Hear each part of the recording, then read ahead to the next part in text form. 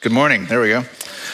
It's good to see you and be with you this morning as we continue through our Advent series, Heaven and Nature Sing. In Advent, we look backward to the first coming of Christ. We think about and remember his coming, and we also look forward to the promise of his coming again. If you're here today if you're a modern person, I can see you having some questions about the angel's song, right? Gloria in excelsis Deo. This is the Latin form of this song. And just having questions about is this real? Are angels real? This whole story is about angels appearing and telling shepherds things, and so you might have some questions about this right off the bat. So I'd just like to address that a little bit. We all come into the world as humans who have the tendency to think we are objective, right? I just kind of see reality as it is and evaluate it. Good, bad, true, false, real, fake. I just see things and I can just tell whether they're right or wrong, right? But if we think about this for a moment, I think we'd have to say, and I think you'd agree, that we approach the world through the lens of our own knowledge and experience. Right? We each have our own experience. We each have our own knowledge. And so we have our own perspective. It's the only way we can approach the world, right? So this is how we come to the world. So imagine that you're at my house, we're sitting across the table from each other, and I have a sheet of paper. And say I get a marker and I draw a circle on that sheet of paper, and I say this circle represents everything, all knowledge and all experience possible. Right, that's what this circle represents. And so say I slide that across to you, I hand you the marker and I say, you mark off within that circle how much knowledge and experience you have. Right, what would you put? I think we'd have to agree, we'd all put the tiniest amount, right? We all have such small knowledge, such little experience compared to all possible knowledge and experience, of course. We have a tiny amount. So we have this little pinprick of knowledge and experience, and this is what we bring to evaluate the world. This is what we look at the world through. So if, for instance, you say, we'll bring it back to angels. If you say, the Bible says there are angels, but I've never seen an angel, so I don't think that angels exist, right? Then what you're doing is you're taking the Bible and you're trying to fit it through your little pinprick of knowledge and experience, you see? And if something doesn't fit through there, then you just throw it out. Now, that's dangerous because, as we've already said, we only have a little bit. We only have a little bit of knowledge and experience. And so maybe, and what if there's a lot of reality that you aren't accounting for because it doesn't fit through your limited perspective?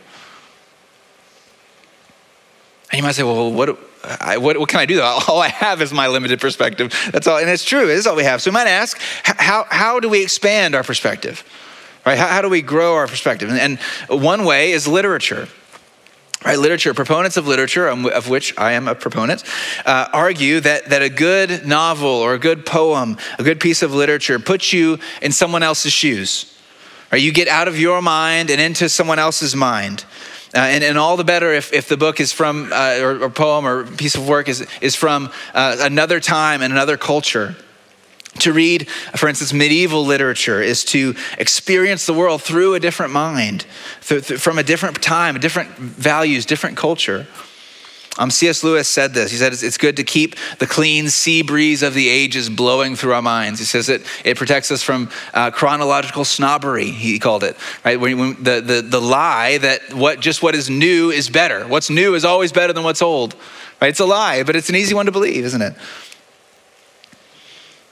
And so literature is a way to expand our perspective. And the Bible, of course, is literature. We get perspectives from vastly different times and cultures throughout the scriptures and the 66 books that make up the Bible. So it's a great way to expand your perspective, whoever you are. But as a Christian, of course, I would say we can go one step further, one tremendous step further. And that's to say that the Bible is not only a human book, but it's a divine book. Right? It's a book that's actually written by God. God inspired the writing of the Bible. So in the Bible, as we read the Bible, we enter not only a different human mind, but at the same time, the mind, the mind from which all else sprung. If there's any proper perspective on reality, it's God. It's his perspective, the one who made everything. And he wrote this book. He gave us this book. And so the Christian, the Christian attitude, the Christian conviction, and I think this is really worth saying just very clearly and making it up front, is not to try to fit the Bible through my little pinprick of knowledge and experience. Right? That's a fundamentally proud posture, isn't it? If I can't understand it, if it doesn't fit, doesn't fit with my version of reality, it can't be real. If the Bible and I disagree, the Bible must be wrong, right? That's a proud perspective. It's rather, the Christian conviction is that the Bible is the authority on reality.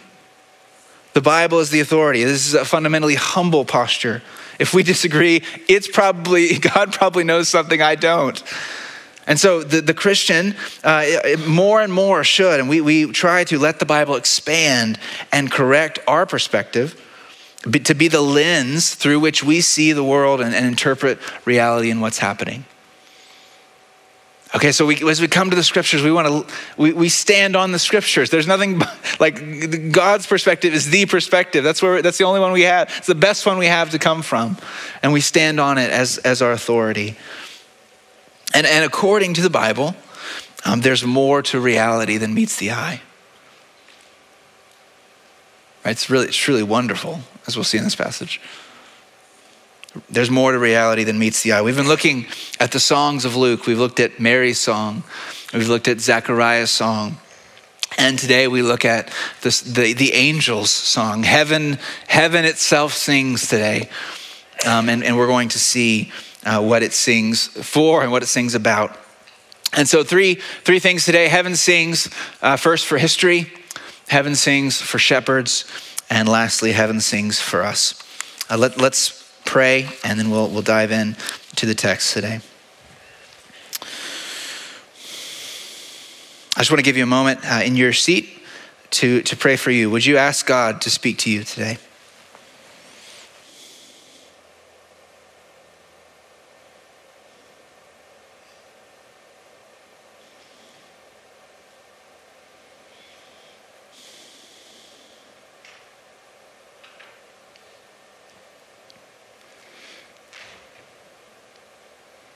Would you also ask for your neighbor, whoever's on the row with you, even if you don't know them, but God knows them. God knows who they are. He knows their name. Would you pray for them that God would speak to them?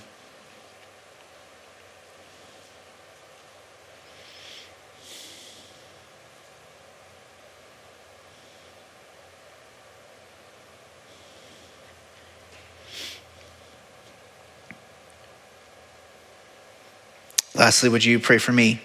Would you ask that I would be faithful to God's word and that I would be helpful to you?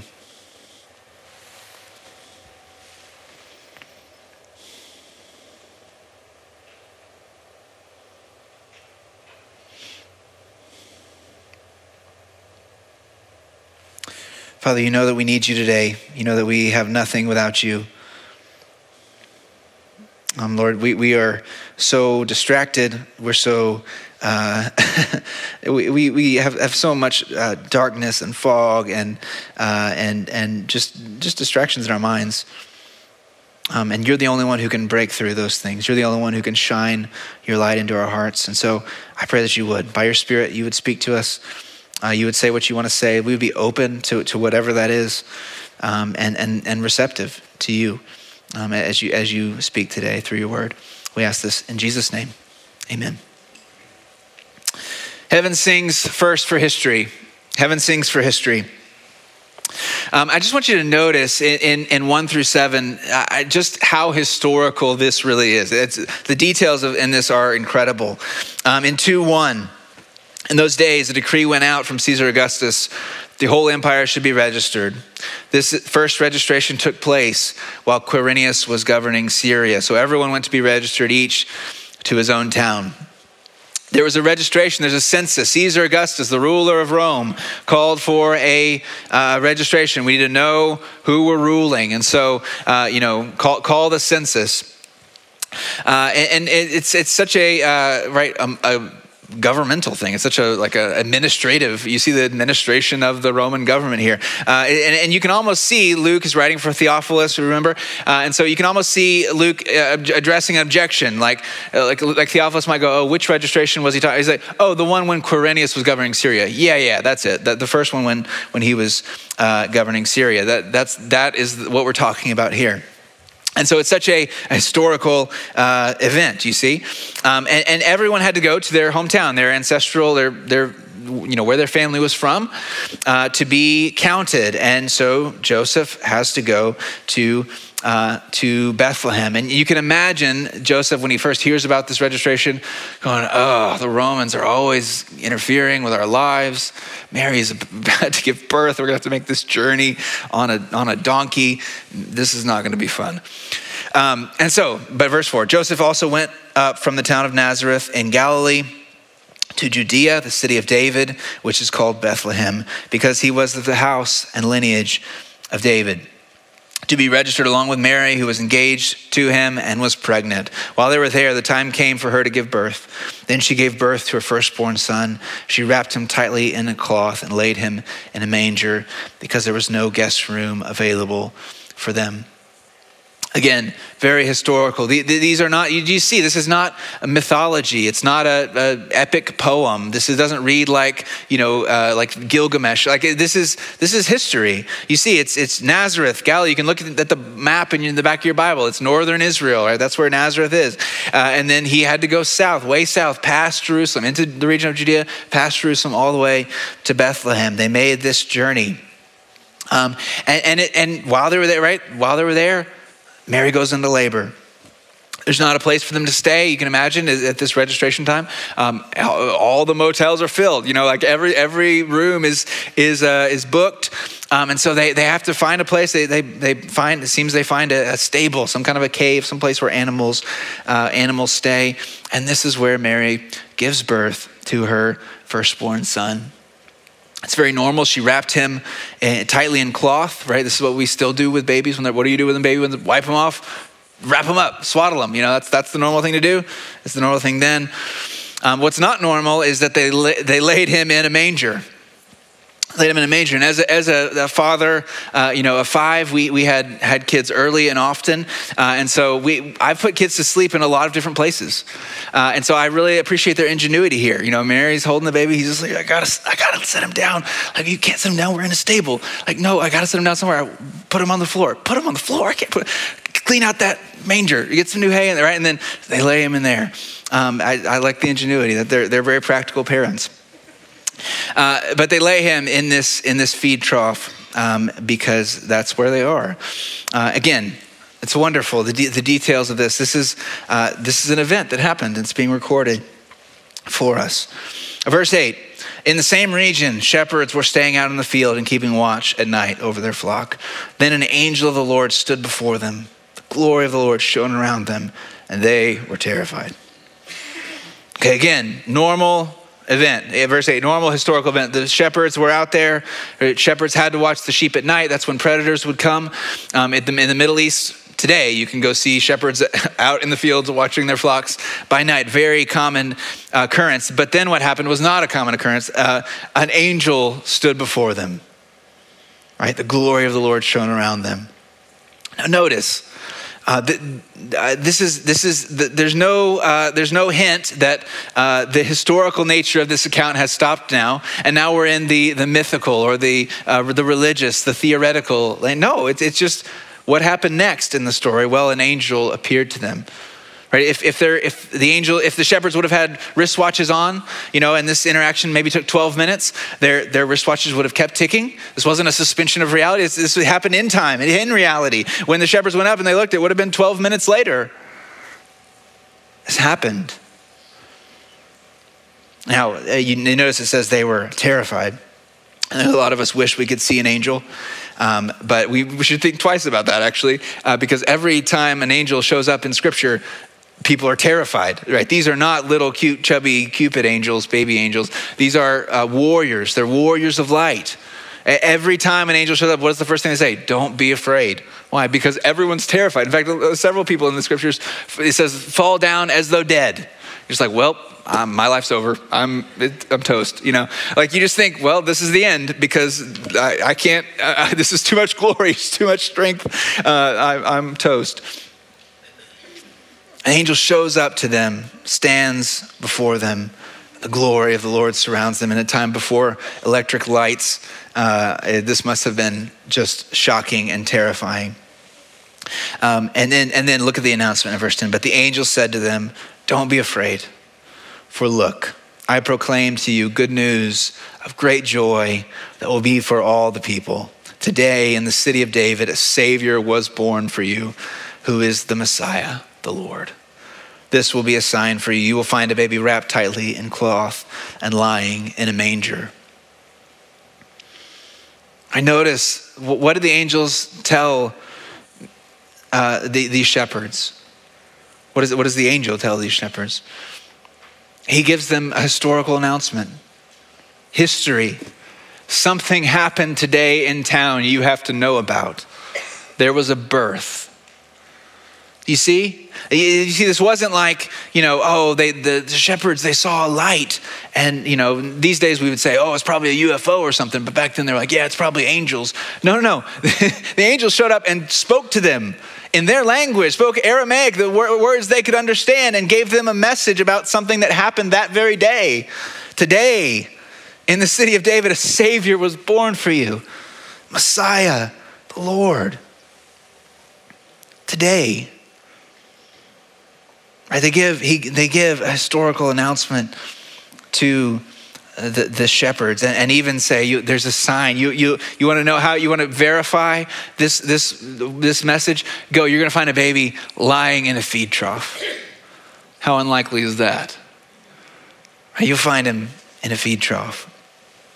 And then verse 13, suddenly there was a multitude of the heavenly hosts with the angel, praising God, right? And again, you got to think not, chubby babies. You got to think warriors of light, okay? So there's one terrifying warrior of light, and then boom, there's 100,000 shining Spartan glorious warriors standing on the hillsides all around these shepherds and saying with one voice, and it must have sounded like Niagara Falls, glory to God in the highest heaven and peace on earth to people he favors.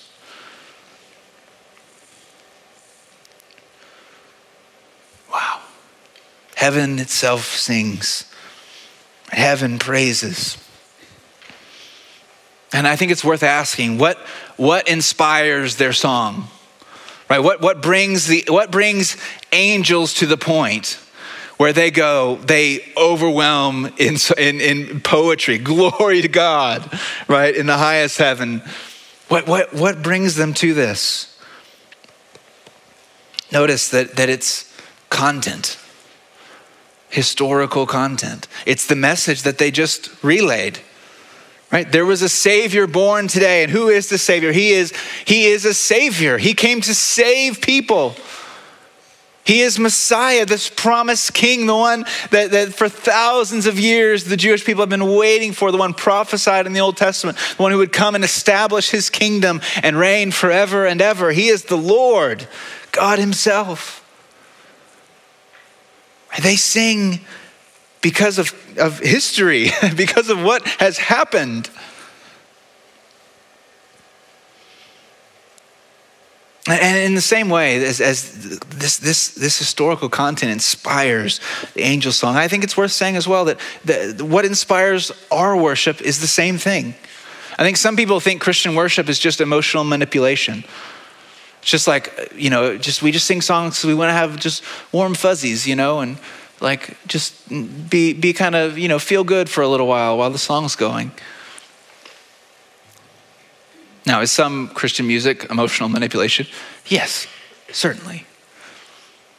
But at its core, it's not. What the church sings, right, not for feelings, not because of feelings. Right? Why do we sing? It's a weird thing in our culture, don't you know? Like, where else do you sing together in public? Like, it's sort of a strange phenomenon, isn't it? But the church has always sung. Why? Because of content, because of historical events. because there was a Savior in Bethlehem 2,000 years ago who was born.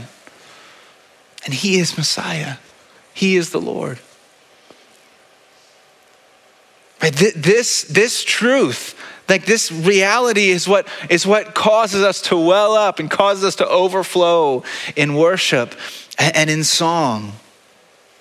Right? The Christian, I love this about our faith, right? That the Christian answer is never to just distract yourself. You know, that's what the world throws at us all the time, isn't it? Oh, you feeling bad? Just watch some Netflix. Oh, you down? Get on Amazon Prime. Just do a little shopping, right? Just spend some time with family. Do something to distract yourself. If that doesn't work, go to alcohol, go to drugs, just anything to numb the pain. Right? Christianity doesn't do that. Christianity never says, don't look at the darkness. You just pretend like it's not there. No. The Bible faces darkness very squarely. But instead of saying, just distract yourself, what does it say? It says, no, the darkness is real. But you know what? There is a light that has pierced the darkness. Something has happened. Something happened in Bethlehem 2,000 years ago in Israel that changed everything. Remember, Christian. Remember the truth. Remember what you know. There's a Savior, and he is Christ the Lord. Heaven sings for history. Next, heaven sings for shepherds. Heaven sings for shepherds. Now, this is an unlikely choice, right? It's an unlikely choice for a birth announcement in at least two ways. First of all, it's just an unlikely choice in general. It's unlikely that there would be this birth announcement at all, ever in history. Why? Well, think about God, right? God, the God who created everything, infinite, omnipotent, omnipresent, the one who holds all things together. Why would that being, that person, care about tiny people on a tiny planet in a tiny galaxy in a vast universe? Why would heaven even notice us? Right? And this is a biblical way of thinking. Psalm 8, got it on the screen here. When I observe your heavens, the work of your fingers, the moon and the stars, which you set in place, what's a human being that you remember him? Son of man, that you care for him.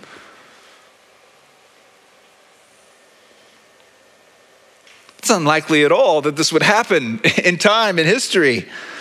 Oh, but here we find, don't we, the wonder. If we begin to get our minds around that, we begin to see the wonder of the incarnation.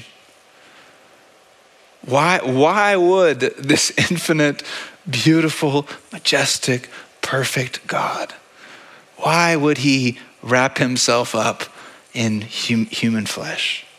Why would he put himself into our world that he made? Oh, he must love us. He must love us. It's unlikely that this would ever happen. But second, and the second reason it's unlikely, is that the shepherds were unlikely. They were an unlikely group in society. They were unlikely people in society for this announcement to be made, right? If you were a Roman emperor, Caesar Augustus, when he has a son, what does he do? He sends out throughout the whole empire, right? From Rome, it's from the palace steps, a new Caesar Augustus has been born. Right? This is good news for people. Maybe if you were an elite Jewish family in Jerusalem, there'd be an announcement. There was a baby born. But this wasn't in Rome. It wasn't in Jerusalem.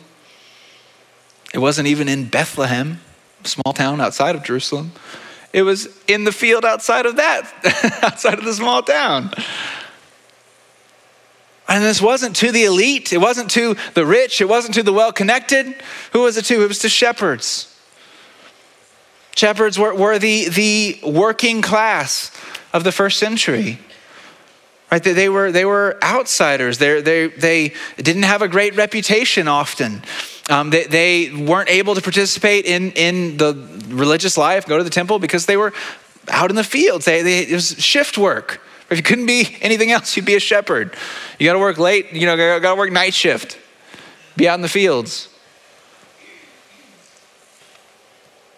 And this is who the announcement is made to. Why?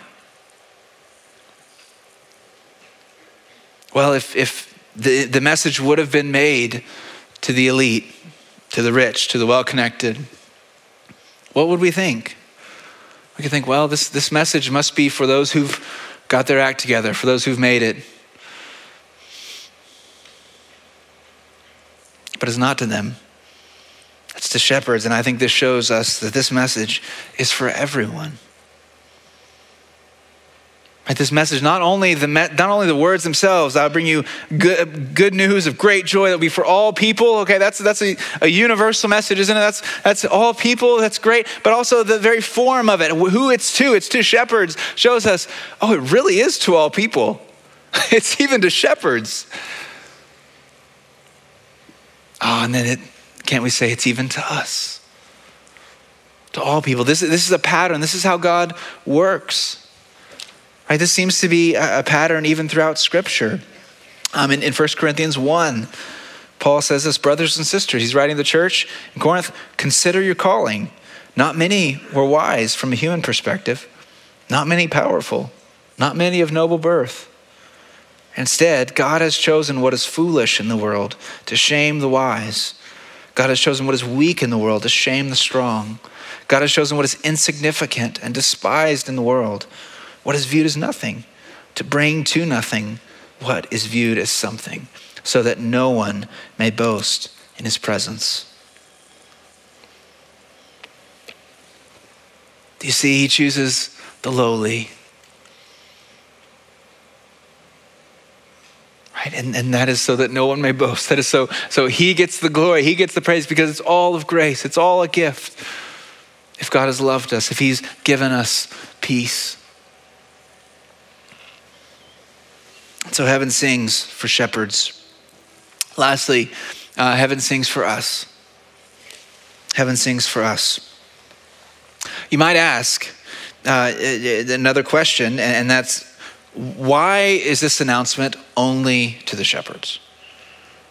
Right? This is God. He could do whatever he wants. He could have had an angel show up to every person on earth, say, if my son was born today. He could have had angels showed up to every person in Israel, said, my son, the Messiah, is here.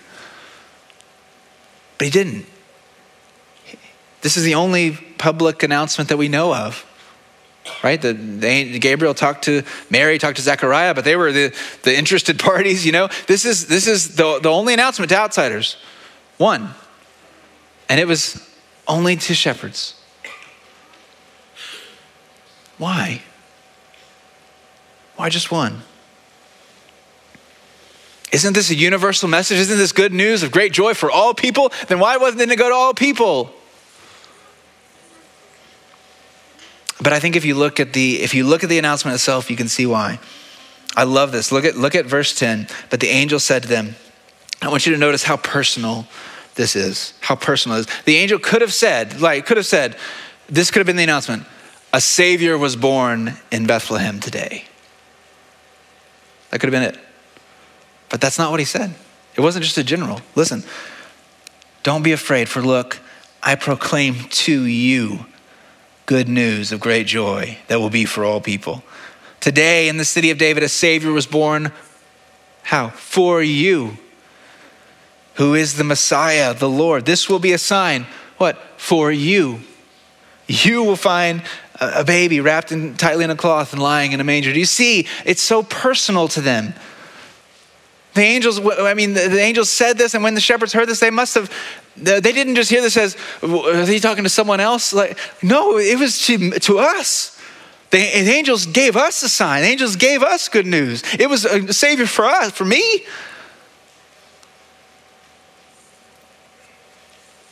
What do we learn here? This good news that is universal. It's good news of great joy for all people. It always, and it must become personal.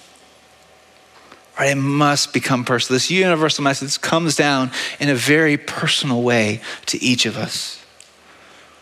And this is so precious. You know, God is infinite, which means he can relate to each of us personally, right? I'm limited, so I can only love a certain number of people at once. You know, I just have limited attention. I'm a limited person, limited in place. You know, I can only be one place. I can only love the person in front of me. But God's infinite, and that which means he can love, he can relate to you as if you are the only person on earth. Relate to each of us as if we are the only people on earth. He comes personally to us. And Christian, do you remember?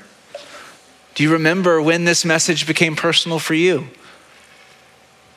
Do you remember when you heard that a Savior was born? And it wasn't just a general truth. It was a historical event. Yeah, it is those things. But do you remember when it became true for you? A Savior was born. He came to save me. You remember when you heard that he died on the cross in your place for your sins, and it wasn't just a general theological truth, it wasn't just a biblical story, but it was that he died for your sins. He suffered in your place. Do you remember when you heard that he rose from the dead? Not generally, but specifically that he rose and defeated death on your behalf, and that in him you have new life.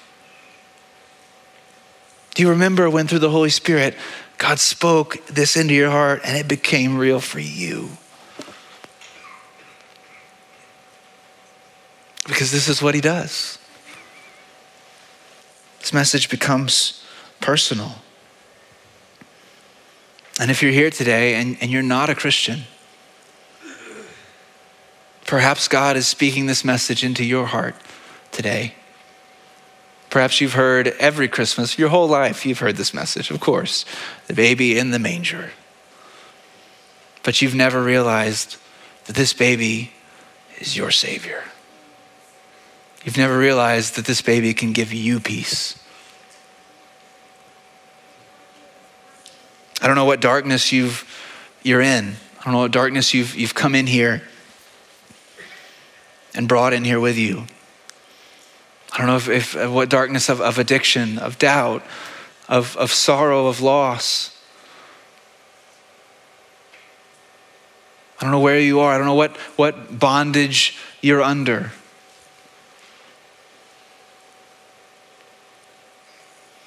But I do know this, that the light has shone into the darkness. I do know this, like Zechariah said at the end of his song, because of our God's merciful compassion, the dawn from on high will visit us to shine on those who live in darkness and the shadow of death, to guide our feet into the way of peace. The light has come into the darkness. Jesus has come. And he can give you peace.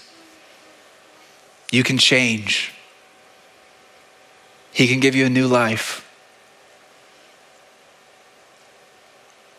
Christians, couldn't we tell stories? Couldn't we all tell stories of how what God has changed us, what the darkness he's rescued us from?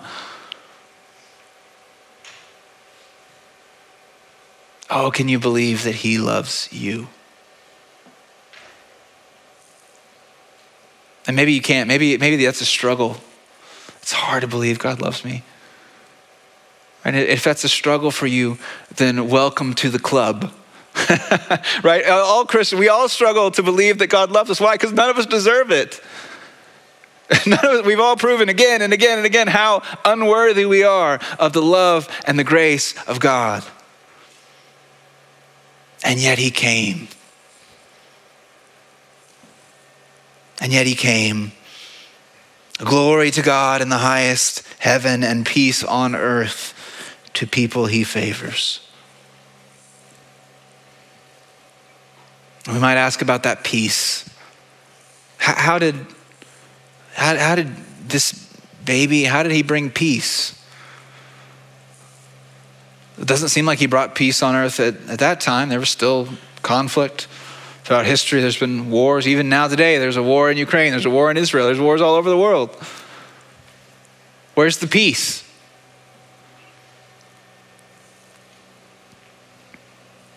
what the shepherds didn't know, or perhaps the angels didn't know at this point. We know Peter says the gospel is a mystery into which angels long to look.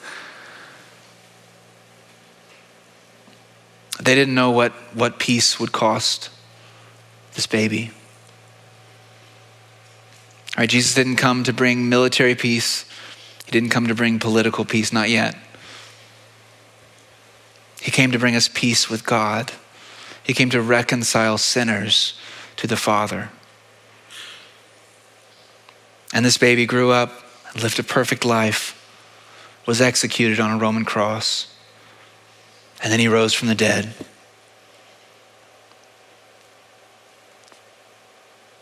When the shepherds heard this message, they said to one another, let's go straight to Bethlehem. Let's go see what this thing's been done. And they went and they found him. They found the baby lying in the feed trough, and it says they worshiped. And the question is, what will we do? What will we do hearing this announcement, hearing this historical announcement from heaven that's as relevant today as it was 2,000 years ago? Well, we can't go to Bethlehem. He's not there anymore. He's not in the manger. But he is alive. Jesus has risen. He's the Lord of all. In fact, he's with us now. He's here. He promised, I will never leave you or forsake you. He's here by his Spirit. And so will you go to him? Or will you go and look at this Savior? Will you trust this Messiah? Will you say, he's the Lord? I hope you will. Let's pray.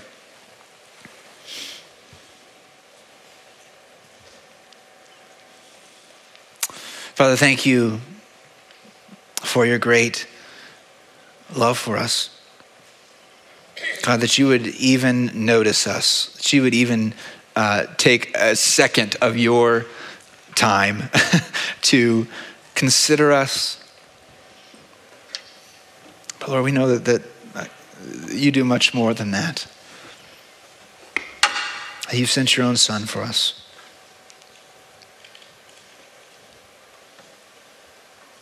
Lord, we forget so often what we know to be true. And so as we look to you now, and as we look to you this Christmas season, as we remember the truth of what you have done in time and in history, would we react as the angels do, and would we praise you? Glory to God.